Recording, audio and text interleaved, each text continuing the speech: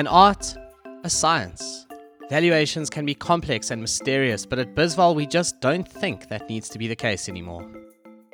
We believe that if you can answer a set of straightforward questions about your financial performance and the prospects of your business, then you can get an accurate estimation of the value of what you've built. For those who want an extra touch, our concierge service is still incredibly affordable and it gives you direct access to our expertise. Now, in many cases, our valuations cost less than 10% of what you would pay elsewhere for a professional services firm. And best of all, we usually get to a similar answer.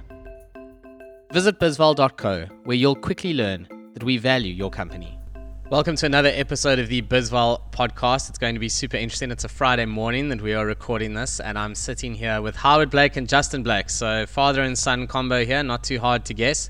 For those who have kept an eye on the BizVal website, you'll know that Howard Blake is one of the co-founders of BizVal and brings a hell of a lot of experience to the mix here. And Justin, you're a successful entrepreneur in your own right, and it's really cool to actually see this sort of father and son combo playing out. And I think there's a lot that we can learn from both of you. So Howard, let me welcome you first, respectfully, starting with the dad. And thanks for making the time for this. It's a pleasure, Ghost. Justin, there's a nice hum in the background, which is literally the wheels of commerce turning at your business, Silvery, isn't it? Exactly. That's the orders being produced that are going out for Valentine's Day. Should all be out by next week. Yes, the month of love must be a busy one for you. It always is. Regular followers of BizVal might be familiar with Justin because if you attended one of our recent webinars where we talked about, building a direct-to-consumer business, Justin's business, Silvery, was one of the companies that we looked at, and Justin made a lot of time for us on that webinar to come and talk about what it's like to build one of those businesses. So we're not going to talk about Silvery today, but I highly recommend if you want to go and learn about a direct-to-consumer business, go and check it out. We also had Mike Dixon from Desiree on the same webinar. So you've got clothing, retail, and jewelry online on that webinar to go and refer back to. But let's get back into this podcast. And Howard, I've been dying to ask you this, getting to know you so well, obviously, and Justin as well. Did you make this man work for his pocket money from a young age? Where did this entrepreneurial angle actually come from? Did it just seep into him from you? Yeah, Ghost, the frightening thing is I think when a child's raised in an entrepreneurial household, the dinner table discusses things that relate to entrepreneurs, and I think children are almost schooled into the wonderful moments of, oh my gosh, I've lost my biggest client, we're going to cut our cost of living right back, and sorry, we're not able to afford the following things, to we've had a really good year, and this is why we've had a good year. So I think you can never discount a child that's raised in an entrepreneurial environment. If they're slightly inclined to that, becomes their reference point. And I never encouraged him to become an entrepreneur. It was something that I think he just took on. I do know that he has an absolute aversion to working for anybody. So I think that's a wonderful start. Does that sound right, Justin? It sounds perfectly right. I even at one stage did work for my dad's company for about 2 years, and I spent most of my time designing my way out of there, plotting my way out of there. But I mean, expanding from that, so I think why we've been so fortunate to be raised in an entrepreneurial house is that what we've seen over almost my lifetime is how it started. So we're under no illusion of how long it takes to build a successful business. I think there's many fake cases where millionaire, billionaire overnight, and I think it creates a lot of anxiety in sort of aspiring entrepreneurs. But from the age of 6, I think I remember walking into the first premises of my dad's, which was in Virginia Airport, with a couple people, moving from there to above a laundromat in Glen Ashley, and from there I think into Durban CBD, and now to the call center in Mount Edgecombe with 2,000-3,000 people at times. So we've seen it go from 2 people to that quantity of people over a lifetime. It hasn't been anything that happened overnight, and we've just seen the process right from the beginning. You make a really good point there about how long this actually takes. People forget that. I think there's this sort of Instagram generation of these sort of influencers who make it look so easy. And it's not. And anyone who's ever built a business or watched one being built will know it's not easy, and it does take time. And I think, Justin, what you did really well is you started young. And it's a fantastic gift. Exactly, and we had the parents that allowed us to explore. I mean, we could have been pushed into go do a degree, but luckily my dad let me start from a young age to explore entrepreneurship. And the first business we started off was actually vending machines within the call center. So that's where, and sold that after 2 years, and then progressed from there. I love that, a side hustle within the main family hustle. That's phenomenal. So that leads me nicely into the next question, actually, which is how involved are you these days in each other's businesses? You know, my sense of it from the outside looking in, there's a healthy distance, allowing each other to make mistakes. And Howard, I mean, you've done so much already, so maybe that's more, allowing Justin to make some mistakes in the journey of Silvery, but to learn from them and grow, which he's done and built this really cool business. And how involved are each of you in each other's affairs, I suppose? Dad, do you want to go first? Yeah. Look at them waiting to see who's going to answer first. That awkward moment when no one wants to go first. Ghost not really involved in Justin's business at all. High-level strategy discussions happen now and again. But one thing that Justin's taught me is the determination to build product. So we've landed up with a very simple formula. I think in his business, I'm not speaking on his behalf, it's product times geography. So whatever product, we know that new product drives the growth of that business, and he's a master of building product and getting product out there and using technology to refine the business. I think, yes, you have to let people make mistakes. I saw him make quite a few and let him do it because I knew he'd never make them again. You have to watch the child putting his hand on the hot plate. It's horrible. But you know what, he learned, and I knew he was smart enough and agile enough to be able to get out of it and learn from it. So, yeah, I definitely wouldn't want to be involved on a daily basis. It's his business. He's got to do it. And I think it's testimony to where I am. I mean, I'm a tech business. This big software house with big call centers bolted onto it, and we do all sorts of great cool technology stuff. And I have nothing to do with the silver or jewelry trade. I mean, it couldn't be more unrelated. So it's not like we've managed to incubate something within the family interests and set a child free. He's found it. He's built it. He's developed it himself. Yes, there's been times when we've assisted with funding and strategic direction, but nothing more than that. He runs the entire operation on his own and does it well. And yeah, if I could add to that, it's also, again, going through the journey of when we started the first vending machine business when I was, I think, 17, all the way to now. There indirectly has been a lot of involvement. So it was a child labor side Yes, hustle. exactly. Yes, child labor. that was. I think we need to, that's quite an important distinction. We broke every United Nations convention. He was forced child labor. Forced child labor side hustle. Sorry, carry on. So, not to say that my dad's had a direct ruling, you do this, do that, but we've almost met, especially when we live closer, 3 times a week for breakfast. And I definitely chatted a lot and asked for a lot of advice. And even though my dad gave me a lot of advice, I didn't listen to most of it and burnt my hand on the hot plate. And that's really the only way to learn. And generally, as the years have gone on, the morning coffees and breakfasts and evening dinners have naturally become less and less as I've sort of found your way. But at a more strategic level now, definitely we engage on many different points as we try sort of grow Silvery internationally.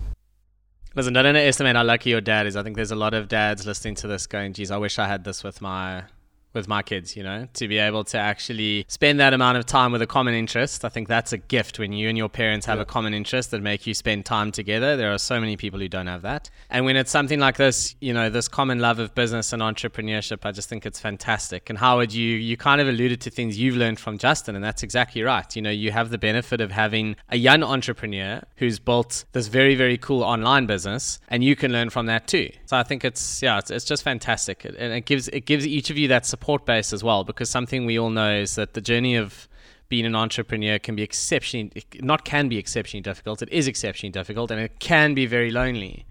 And I think, the whole family kind of being involved in this does take away some of the loneliness, I would think. It does, Ghost. I think the one thing people completely underestimate if you're a serious entrepreneur, I'm not talking about the posers on Instagram that rent a Ferrari and waft around a neighborhood in cool clothes, but the impact on a family, it's heavy on families. People don't realize how heavy entrepreneurship is on families, and it can break families and it can make families, but it takes a very special understanding on the family's part when your parents have to work late in the evening or early in the morning, or you've got clients coming in from overseas, and all the dynamics that come with having to be as agile as you have to be as an entrepreneur is very heavy on relationships. And I don't think people quite understand that. They have all the romantic aspects. And I know Justin juggles constantly with his family. He's got 2 kids, and there's production requirements and the business is not negotiable, right? So you have to fit everything in and around it. You can't go to a client and say, "Oh, sorry, my child's teething. I won't be at work today. I never slept last night." And they don't care, and it's heavy on families. And I think people need to realize that is one of the prices you will pay, because you've got to be single-minded and determined, and you've got to get the job done. And there's no excuses. There's no help. There's no corporate team sitting behind you to cover. And it's quite a lonely place. I don't think people quite understand how lonely entrepreneurialism really is, and how hard it is emotionally in that respect. We see all the good sides, Oh, how lucky you are. No, you're not lucky. You work very hard to get whatever you get. And it's never really about the money. It's just trying to get that enterprise to be successful and survive. People always think, oh, you just want to get, it's like a get-rich scheme. It's not. It's years, like Justin said at the start, it's absolute years of grind and toil. You swim upstream every day. I mean, everything goes wrong all the time. We all know that. Nothing's sweet and smooth, and it's painful, but you get there. And it's that determination that can negatively impact on the family. If the family does, it's very difficult. If your family don't understand, they can't understand why you're on the phone 24/7. It's not that you've got a girlfriend. It's actually trying to run a business. And it's really difficult. It's worth it. Justin and I are very fortunate to have the relationship we do. And we understand each other, we understand what it takes. But you can ask him how hard it is to balance family and stuff. I'm in some sense also lucky in that regard, where my wife and I, we started 7 years ago together. And up until we had our first child, we were both in our factory till 8, 9 o'clock every night. We were here from 8 and seldomly left before 8 o'clock. So when the first child came, that there was no question of what was being done. And I mean, like yesterday as a prime example, I would be at the soccer for my 3-year-old. Said I'd come watch it at 4 o'clock. I was at home at 10 to 7. So, but luckily there's no argument over that. No, it's not easy. It's really not easy, as I've recently learned myself. Entrepreneurship can do rough things to your family. So moving on from, I suppose, the personal toll it takes, which I think every entrepreneur has got a bit of a story on, that's for sure. Howard, I think in our recent webinar, you talked about milestones for businesses ultimately. And of course, the first one is, break even. Well, maybe the first one is sell your first product. If we really start very early in the process, that's probably the first one. But, selling a product is wonderful, but that doesn't make a business yet. So really the first big milestone, I guess, is for many people at least to break even. But is that right, do you think? I mean, is that actually the milestone to focus on? Or does that create this kind of short-term thinking that maybe hurts you in the long term? I'm keen to get your views on that. And then Justin, certainly yours as well. Yeah, I think it definitely does. I think if you're myopically focused on the break-even event and you're doing everything to break even, you can very easily craft a break-even business, right? Which is like a charity. So you've got to be able to think beyond that. I think the saving grace is that the momentum that builds to the break-even point carries you over that line quite quickly. So you really have to think hard about your business. If you're sitting at break-even for 12 months, I think you've got a systemic illness and you've got to go and sort out. But I've found that generally once you get to break-even, you get a strong push over the line because the momentum that carries you. You've done so much to get to that point. And I think that kind of, in many ways, gives the entrepreneur a good kick in the pants to then do the innovative stuff. I've seen it in Justin's business. Strong push to get over the line. Once you're over the line and you realize you can meet your cost, then you get creative and innovative around what you can do to improve product and all the good things that start to build the value in the enterprise. So I think it's something you've got definitely, as you say, got to be aware of, Ghost. You can't be complacent and just getting to think, otherwise you'll build a great charity. And Ghost, in my experience, I've always looked at it, cost price of a product, selling price. If I can sell 1,000 of those, that's how much money I'm going to make. So let's go for it. And that was clearly the point with Silvery. And if you had to take our growth expenditure, I would say we sort of broke even and started seeing a profit between 3.5 years and 4 years. Had we not pushed so hard, sure, we would have seen a profit much earlier. But I never had the mindset that we just have to break even. It was just, we need to sell 1,000 products and it'll be this much profit, as an example. So a little bit of a different outlook or mindset there, but yeah, it definitely takes time. And like my dad said, once you're breaking even, then you are able to take those profits and reinvest them a little bit wiser and see a much greater profit in terms of that. Howard makes a really good point there around building a break-even business. I mean, that's a very, very astute comment, which is, it's easy to do. There are so many businesses. I mean, we've seen them in Bizwell. We've had businesses come through that are 4 or 5 years old, and there's like no sign of the unit economics improving, and it just doesn't make money. It's going to just go sideways and sideways and sideways. And the very sad news is that business is not actually worth anything, which is horrific as a message to deliver to someone. They've spent blood, sweat, and tears for years now building something that literally has no value. It's horrible, but it happens. It does. It happens far too often, sadly. Yeah, it happens, guys. And I think, again, it kind of depends what the entrepreneur's expectations are. I've recently seen one that I've been involved with on a consulting basis where people built a lifestyle business, can't sell it for love nor money because it suited their lifestyle and it's got a property involved in it, and nobody really wants the business with the property. They're happy to buy the property. The entrepreneur doesn't want to sell the property without the business, but no one wants the business because the business breaks even.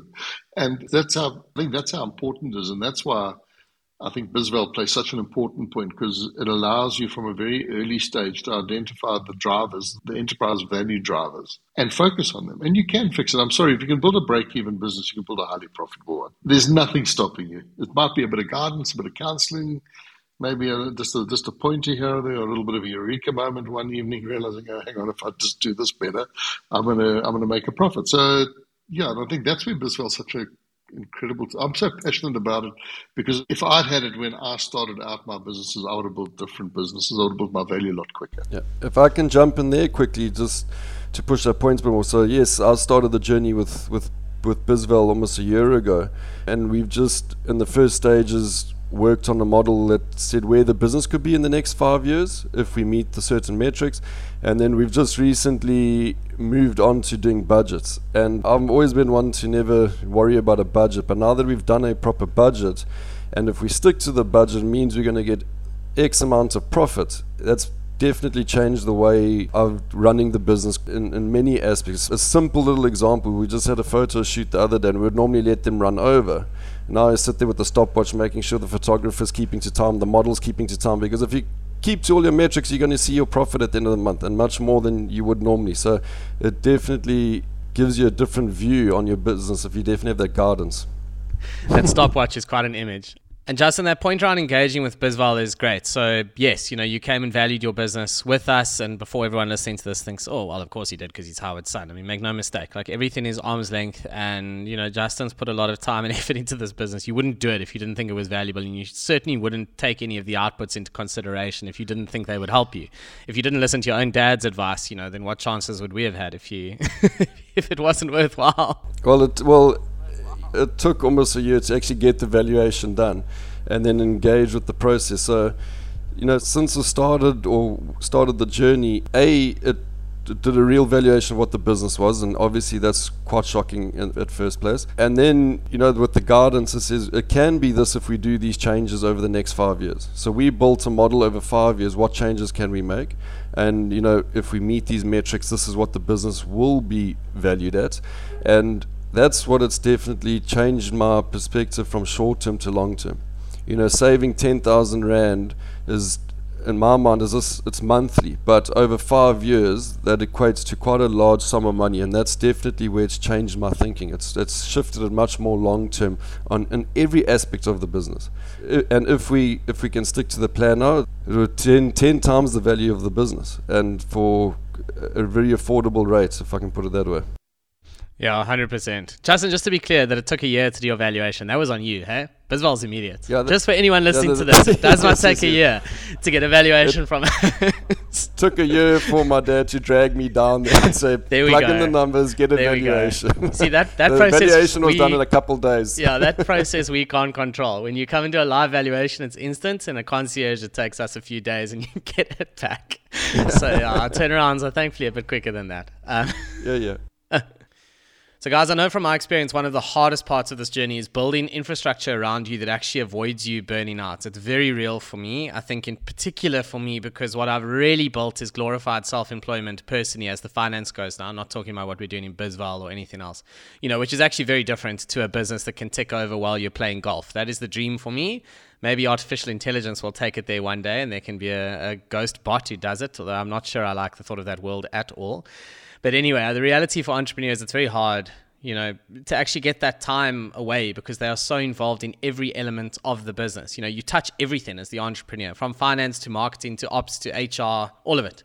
So what advice would you each have for entrepreneurs, honestly, like me, who just can't break that cycle of needing to be available 24/7. How do you escape that? Ghost, it's such a simple answer, yet it's so difficult to do. Learn to delegate.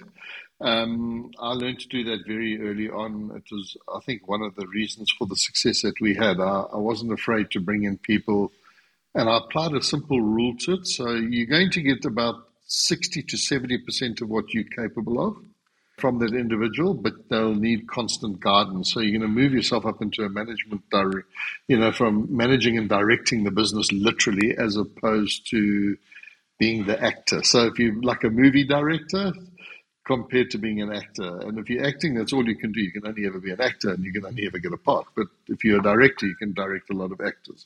And I think that for me was the winning streak, being able to find those people.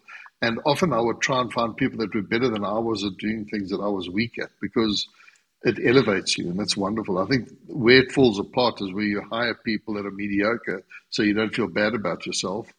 And, you'll end up having to do more managing than you should. Always get people that are better than you at doing it, and just give them the confidence by mentoring them and directing them. Yeah, that's sage advice. Justin, what's worked for you?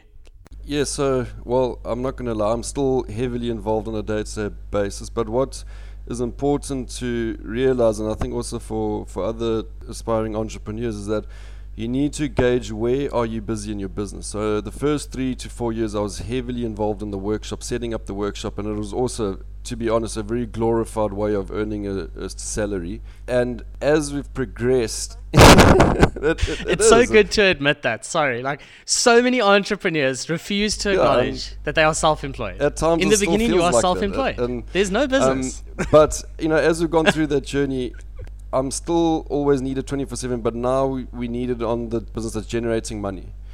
So are you very busy setting up, or now are you now in the side that's where you can tweak a few things and create more money? So that's where I am now. And if I could, would I replace somebody? No, because I still think I can add a lot more value. And I guess when I get to the point where I'm sitting at, listen, I think someone else could add more value, I'll happily leave and hand over. But at the moment, the growth rate is still good. It's on what I would like, so happy with that. If someone came to me and said, I've taken 10 e-commerce businesses from 5 million to 100 million, I would jump straight away. But at the moment, still very involved, but just more on the money-making side of the business, if we can put it in simple terms. Yeah, absolutely. So what I've taken from that is, you've got to recognize you're going to be involved in different things at different times. And when it's ready to hand over, find someone who can do 70% of it, free up that much time of yours. You still need to have oversight, but then you can kind of move on to the next thing. I think that's very practical advice. And I've kind of started doing that in my own business as well. And yeah, I'll just carry on with that then. It sounds like the right way to do it. So to finish this podcast, I'm giving each of you the opportunity to ask me something. I don't know what you are going to ask me. I can hand on heart tell our listeners I have no idea. So Howard, I feel like you've been thinking of this the whole week. I'm terrified of your question. I'm almost tempted to let Justin go first because I know yours is going to be horrific. Mine might be easier, so start with me. There we go, Justin. There we go. Ask me whatever question you have in mind. And it's following off from what we just spoke about. So if you could put somebody in your business that would manage everything so that you could go do whatever you want, would you really want that? Meaning, if your business is exciting enough, would you want to leave? Because every morning I'm really excited to be here, and from a personal point, I wouldn't want to hand over just yet. Yeah, it's a great question. So no is the very easy answer. I definitely wouldn't want to leave. I can't imagine what I'd do with all my time, but I'll tell you what, it would be nice to go and sometimes play golf on a Friday. Definitely, I agree with you. Like, I think it's the optionality. What I think ends up happening is you get the feeling of, well, I could leave. You probably go anyway to work that day. But you're like, I don't have to be here. And then you take this weird joy from that, which is almost as much fun as just being on the golf course as a whole. Whereas now it's like, there's no chance of that. So you end up feeling quite trapped. I don't know. That would probably be my answer to that is I could not do anything other than what I'm doing now. But it would be nice to take a day here and there. That was a nice question, Justin. Definitely. Now I'll prepare myself for Howard. Ghost. You have 2 hands and 24 hours in a day. You face the challenge of developing a value proposition way deeper than the singularity you currently are. What's it going to be? Jeez, that is an outrageously hard question. Good question, Howard. Good question. What is that value proposition going to be? What, for the Finance Ghost as a whole? Or Yes. oh, right, Yeah. okay. You're swerving. I can see Hey, you swerving. have to swerve. Look, it's a good question. I mean, I do love the writing. So the really cool thing with what I do is it scalable in terms of time? No. Is it scalable in terms of audience size? Yes, absolutely. So way in the beginning of the journey, someone used this analogy, and I honestly can't remember who it was, but they said to me, it's a bit like Queen. You know, in the beginning, Queen was playing in these seedy little bars where, you know, right in the beginning when no one knew who they were. And by the end, they were filling Wembley Stadium time after time after time. It was still Queen, and they were still playing a song for 3 minutes or much longer, depending which song it is, giving it's Queen. But the point is the audience grew, the product stayed the same. So I think when it's a form of art like writing or similar, that's about the only way you can really scale, is you're going to still spend pretty much the same amount of time on it, but your audience can be 10x bigger because of technology. So I would say that would be the answer. Is it's always going to need my input as the content, because that's what people like. So the goal has got to be build a bigger audience and become more ingrained in what they are looking for. And over time, add other voices to it, but don't lose the special sauce that they are here for in the first place. It's the only answer I have. Yeah.